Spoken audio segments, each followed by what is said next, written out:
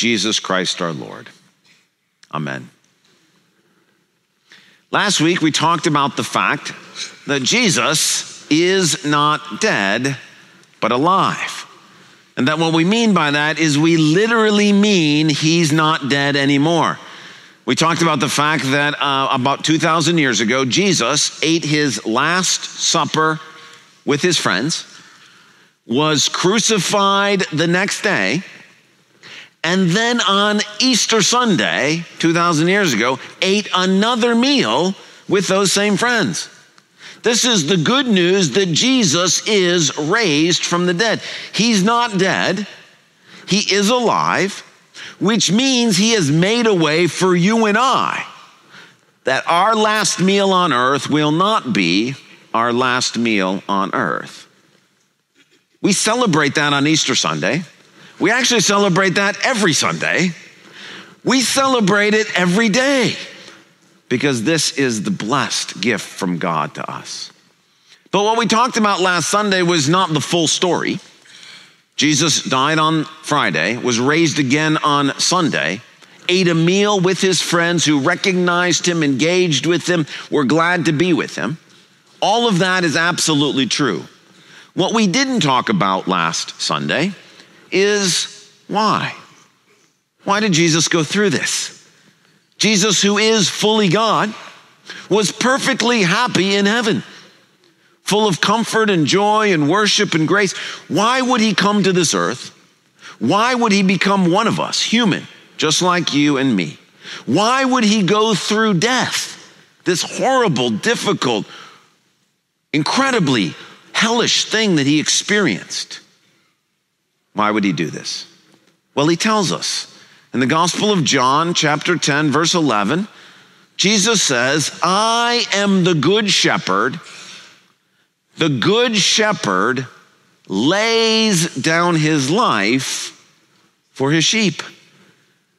He came and died because this is what shepherds do. Now, this is a metaphor, but it's an incredibly powerful metaphor. When Jesus calls himself the good shepherd, what is he saying? The idea of shepherd, sheep, goats. In the Bible, those words are used over 500 times. It is one of the most important metaphors in the Bible. Jesus calls himself a good shepherd. This is echoing the sentiments of one of the favorite Psalms in the Bible, Psalm 23, in which it is proclaimed, the Lord is my shepherd. Well, this morning we have the opportunity to understand, what does this metaphor of shepherd mean?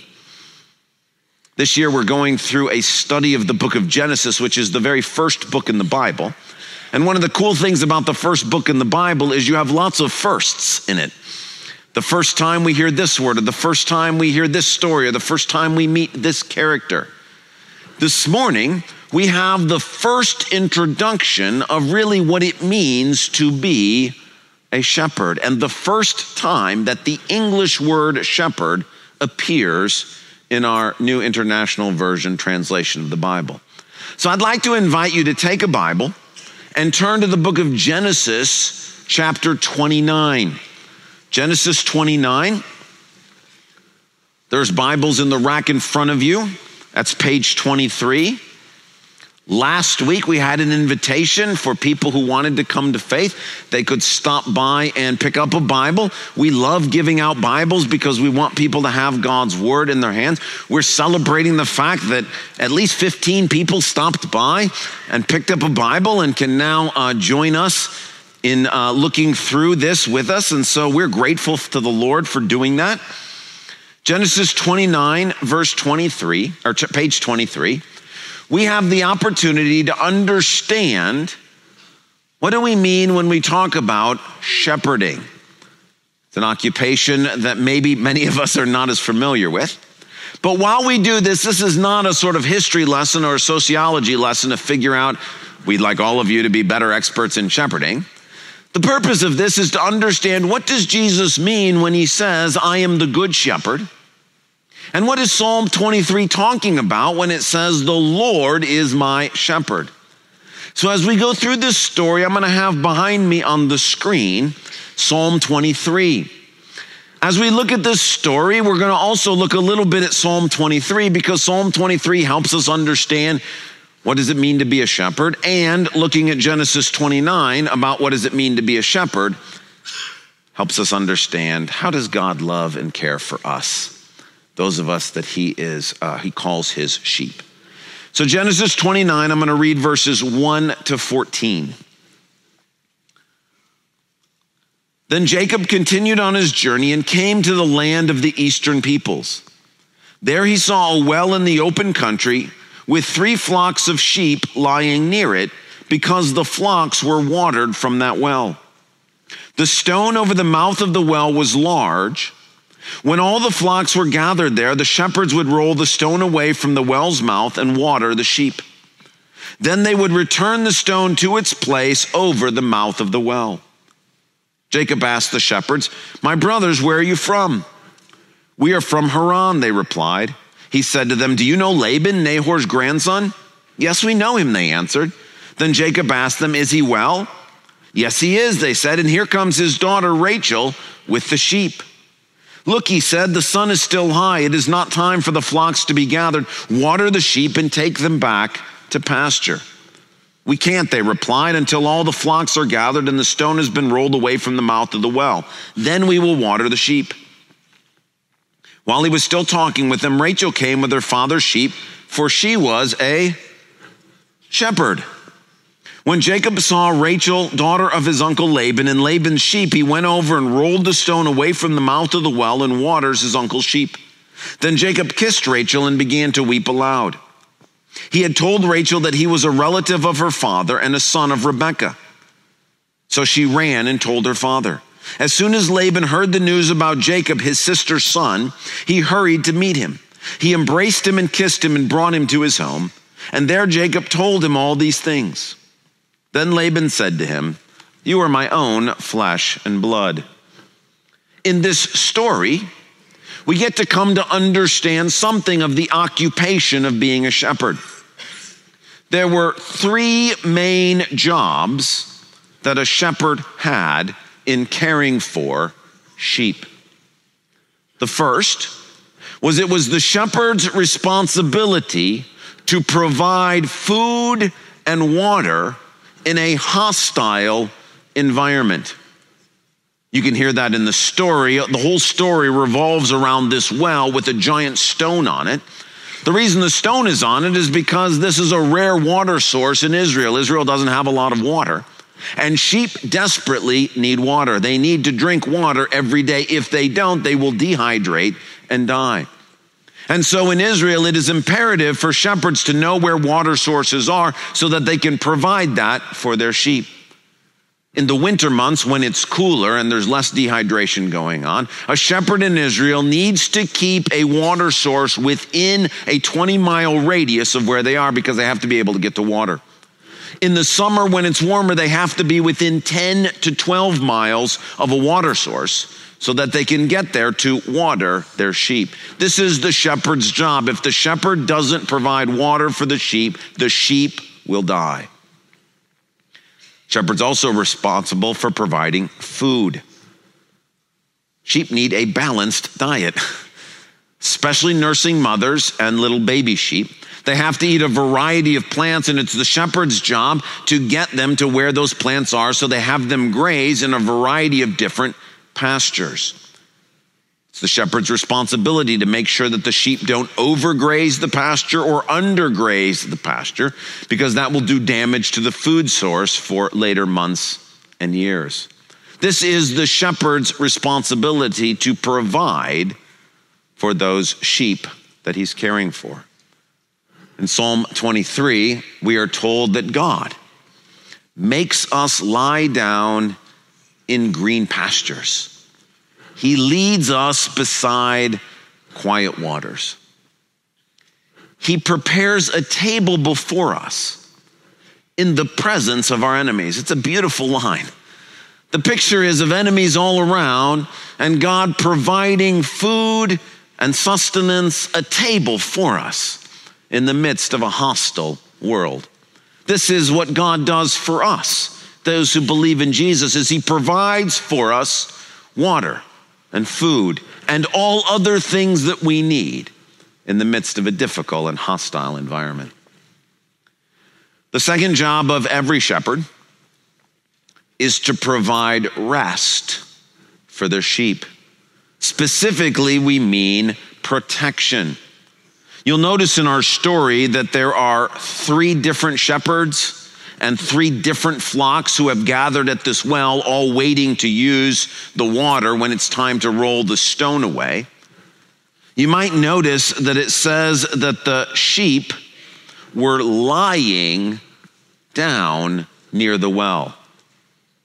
Sheep only lie down when they are at peace, when they are at rest. This is the shepherd's job. There are lots of things that agitate sheep, lots of things they get scared or nervous about or that endanger their lives.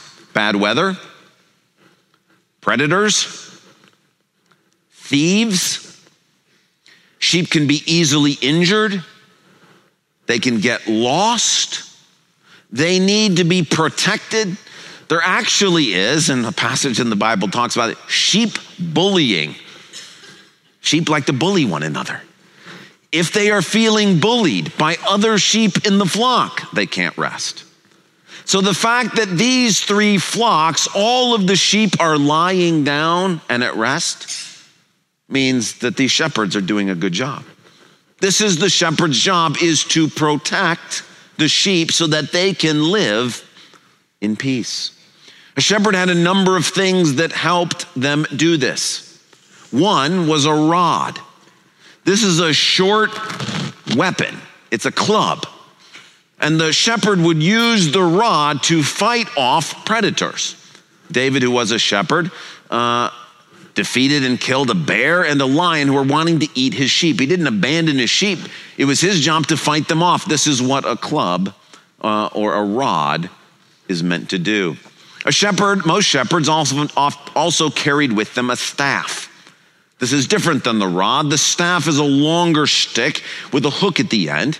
And the shepherd would use this staff when sheep would wander off or when they would get lost or get caught in a thicket or some place in which they got themselves in trouble. The purpose of the staff was also to keep one sheep from bullying another sheep. The staff was used to keep sheep separate from one another. Shepherds also carried with them oil. One of the purposes of the oil was that when a sheep is agitated, when it's anxious or scared, the shepherd would take oil and massage it on their head, rub it on their head, anointing their head with oil to bring them peace and calm. They would also pour the oil on open wounds if a sheep got injured. The oil would help protect the wound and bring healing. Shepherds provided shelter for sheep. They would often house them in caves at night or in enclosed spaces to protect them from the weather, to protect them from night predators or from them wandering away. The shepherd would gather all of the sheep at night and put them into the cave, and then the shepherd would lay down at the opening to the cave so that nothing could get in to harm the sheep without getting first to the shepherd. This is the shepherd's job, and so that the sheep can be at rest, so they can be at peace. In Psalm 23, we are reminded, even though I walk through the darkest valley, I will fear no evil because God is with me. His rod to protect from enemies and his staff, they comfort me. God anoints our head with oil, meaning when we're feeling agitated or anxious or scared, he calms us and speaks words of comfort to us. And it says, I will dwell in the house of the Lord forever. This is what shepherds do. They provide protection, homes for their sheep to be able to live and stay and rest. Third job that a shepherd was responsible for doing, so he's got to provide food and water in hostile environments, needs to provide protection and peace so that sheep can be at rest. And then the third thing that every shepherd had to do was to lead and guide. You can hear that a little bit in our story when Jacob rebukes the shepherds that are there. He's like, why did you lead your sheep here? Their sun is still up in the sky. It's time to be grazing. You should lead them out and let them eat some more. He's not rebuking the sheep. It's not the sheep's fault. He's rebuking the shepherds. You need to lead them. More than most animals, sheep need to be led. They don't just get places on their own. Usually a shepherd led sheep from the front. And so the shepherd would go first and the sheep follow the shepherd. And the shepherd leads them to water, leads them to food, and the sheep follow wherever the shepherd is going. The shepherd has to make sure he leads or she leads the sheep on the right paths, because otherwise they could get injured. Sheep can actually go down a path and get themselves in a situation, I don't know if they don't have a reverse gear or what, but where they can't get out of where they are. It's the shepherd's job to figure out, no, we can't go that route. There would be injuries. There would be difficulty. There would be danger. We have to go this route. So usually a shepherd leads from the front, but sometimes a shepherd leads from the back. And this is a shepherd encouraging and urging and driving on sheep from the back, telling them which way to go. In Psalm 23, the Lord is my shepherd. He leads me beside still waters. He guides me along right paths. Paths where I'm not going to get injured. Paths where I'm not going to get stuck. Paths where there are not predators waiting to harm me. And then near the last line, I love this. Surely your goodness and love will follow me all the days of my life. That's God leading us from behind. That the goodness and mercy that God has done for us in the past is urging us on and guiding us in the right way to go. Well, this is what shepherds do. They provide, they protect, and they lead and they guide. That is the occupation of being a shepherd. All shepherds are responsible for doing these things. Now, as with most occupations, some people are good at their jobs and some people are bad at their jobs. So it is with shepherding. Some people were good shepherds and some people were not very good shepherds. So what were the characteristics that made a good shepherd a good shepherd? Again, 3 of them. First was strength and faithfulness. You can tell in this story, these shepherds got to move this big rock. There is a lot of strength associated with being a shepherd. Often shepherds would have to pick up and carry sheep that were injured. They can't simply leave them where they're at. Shepherds have to fight off wild animals. It is a job that requires great strength as well as incredible endurance. In a couple of chapters, Jacob will complain about his job as being a shepherd. And he will say, I was freezing cold all night, I was boiling hot all day, and I never got any sleep for 20 years. It requires incredible endurance. The second characteristic that makes someone a good shepherd, as opposed to not being a good shepherd, is skill. This was a difficult job. You had to know all sorts of things, how to care for every aspect of a sheep's life, how to find pasture, how to not overgraze or undergraze the pasture, how to figure out where to get water, how to work together to find out how to keep anybody else from drinking the water that your sheep are going to need. It was a difficult job to figure out wherever you go in there's different terrain. There's different people coming. Are those enemies? Are those friends? How do I protect these sheep? It required constant vigilance to figure out, how do I take care of these sheep? It says of David, who was a shepherd, that he shepherded with integrity of heart and skillfulness of hands. It requires skill to do this job. Shepherding was not for the faint of heart. And then the third characteristic that identified somebody as a good shepherd as opposed to a bad shepherd, and this is the most important one, is shepherd, more than any other occupation, required a level of compassion and love and kindness. That's hinted at for us in our story. And then I said, this is the passage in which the first time we have the English word shepherd in our English Bibles. It's also the first time we're given the name of a shepherd. Did you catch who is the first named shepherd? Rachel. I don't think it's an accident that in this passage in which God is first introducing the idea of shepherding. I understand as well that Abel is a shepherd. And so we talk about Abel in Genesis chapter 3. But this is where the idea of shepherding is first introduced. That God has identified Rachel as the first shepherd that we think of in this passage. Now, female shepherds were not uncommon at all. There were lots of them. Exodus 2 talks about lots of female shepherds in Egypt. I think the point, though, in this passage is the reason why Rachel is named as the shepherd and the other shepherds are not, is because what we normally think of as that nurturing, compassionate, tender, kind care that is often associated with women, that makes someone a great shepherd. Strength and skill alone are not enough. What you need is the love and the compassion.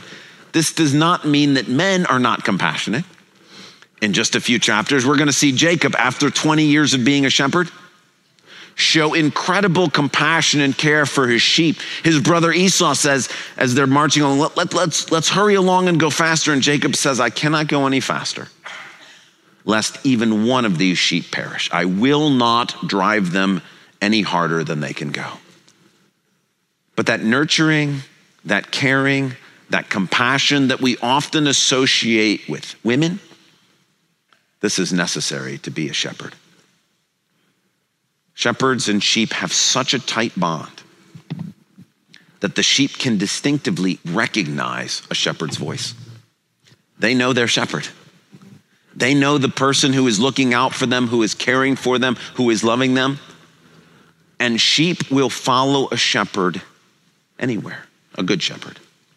So much so that when it's time for shearing or even time for sacrifice, a sheep will silently follow their shepherd because they trust him or they trust her.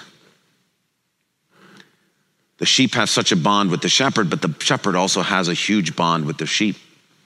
Most shepherds give unique names to their sheep because they spend so much time knowing their idiosyncrasies of each one of them, caring for them, understanding their bullying tendencies or their flaws or their fears or whatever it may be, that most shepherds have distinct names for each of their sheep and call them by name. This is because love, compassion, care, this is at the heart of what it means to be a good shepherd. The Lord is your shepherd. The Lord is my shepherd. God is even actually acting as a shepherd in Genesis 29. It's not just Rachel or Jacob or these three others who are shepherding. God himself is present in our passage, being a good shepherd. Let me ask you this question. Rachel, who comes out, this is who Jacob is meant to marry. This is his future wife.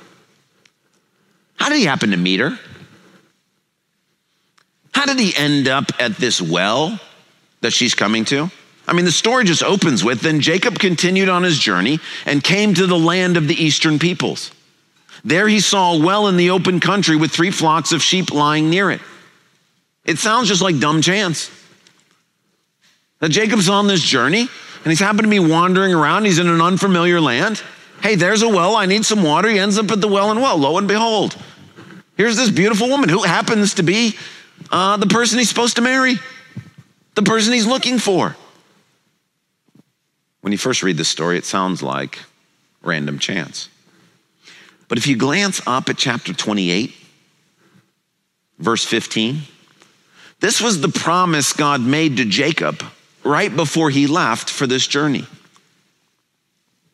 I am with you and will watch over you wherever you go. And I will bring you back to this land. I will not leave you until I have done what I have promised you. Let me ask this question again.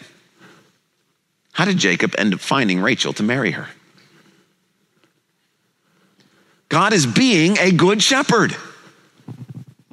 And if you look at Jacob in this story, he actually looks a lot like a dumb sheep. He's actually, if you read the story, he's a bit of a buffoon.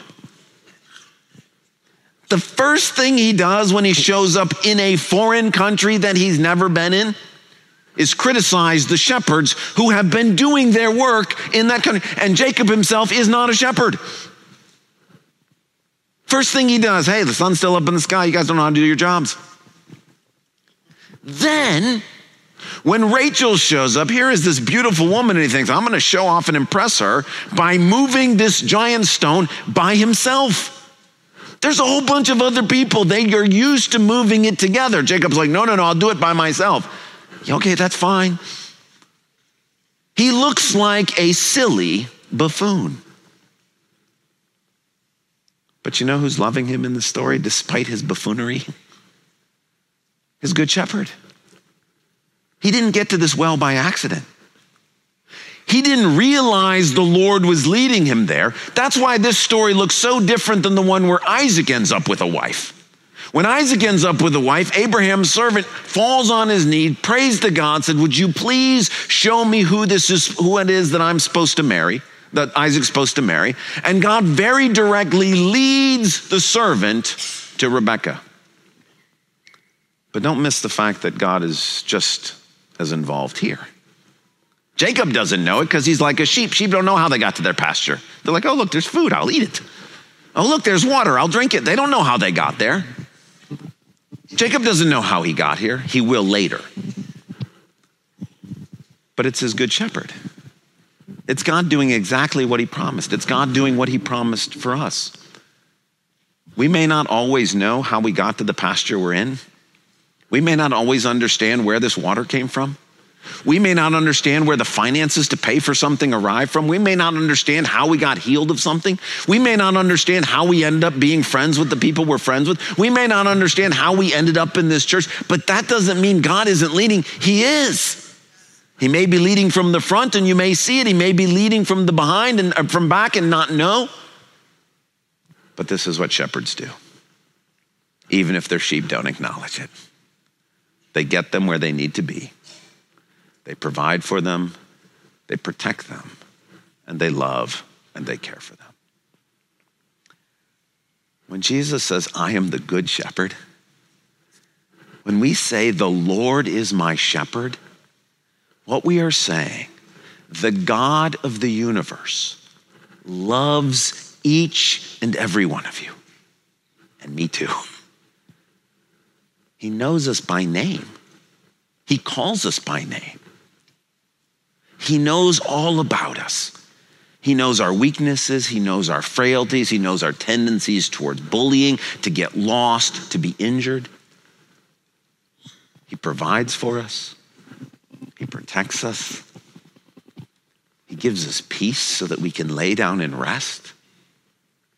If any of you got any sleep last night at all, it was your good shepherd who gave that to you. We sang the song, the very breath we breathe is a gift from him. He leads and he guides.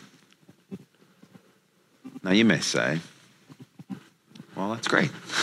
I'm grateful that Jesus is my shepherd. I'm grateful that he laid down his life so that I could have eternal life. I'm grateful that God is leading even though I can't see him.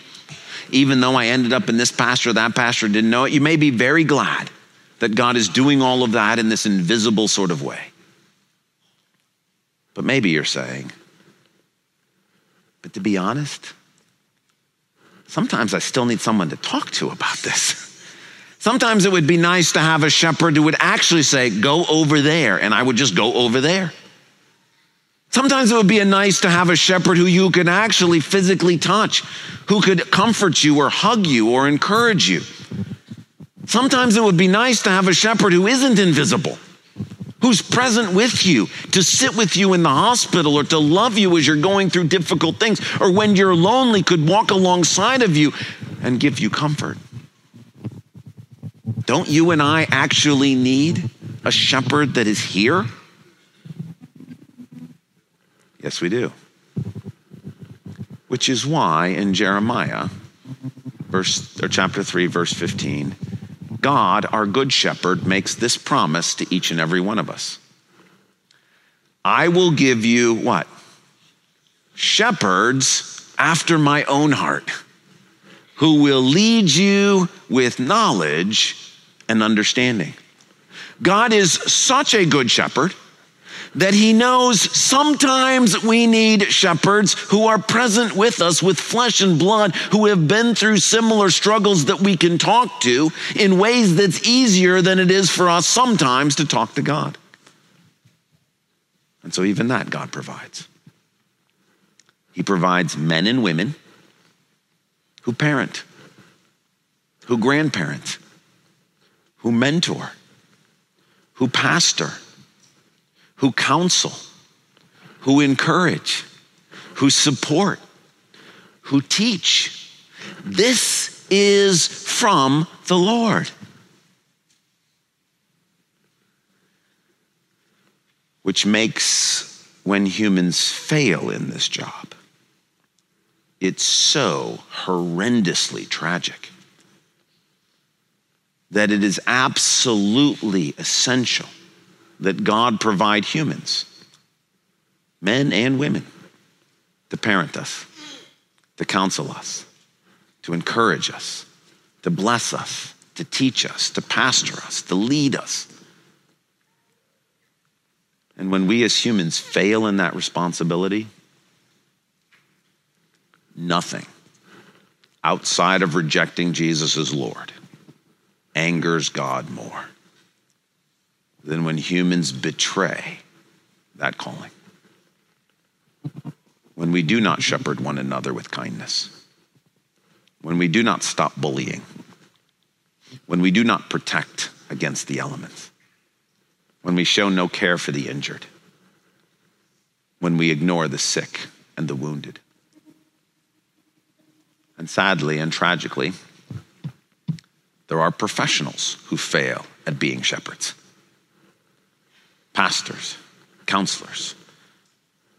There are volunteers who fail at being good shepherds. Youth leaders, elders. There are people who fail even as parents or grandparents to be good shepherds, neglecting and ignoring, even sometimes abusing the sheep. There is no greater tragedy other than rejecting Jesus in God's kingdom. But having acknowledged that there are humans who fail at this, remember still the promise of God. I will give you shepherds after my own heart. God is a good shepherd. He provides for all of us what we need.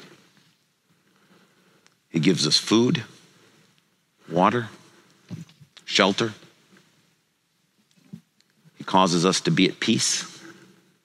He leads and guides us. The Lord is my shepherd. I lack nothing. Do you want to say this with me? Say it with me. The Lord is my shepherd. I lack nothing. He makes me lie down in green pastures. He leads me beside quiet waters. He refreshes my soul. He guides me along right paths for his name's sake. Even though I walk through the darkest valley, I will fear no evil, for you are with me. Your rod and your staff, they comfort me. You prepare a table before me in the presence of my enemies. You anoint my head with oil. My cup overflows. Surely your goodness and love will follow me all the days of my life, and I will dwell in the house of the Lord forever. Amen. This brings us to our celebration of communion. We have an opportunity to celebrate our Good Shepherd who laid down his life for us and has taken it back up so he might do these things for us directly and also through humans he places in our lives.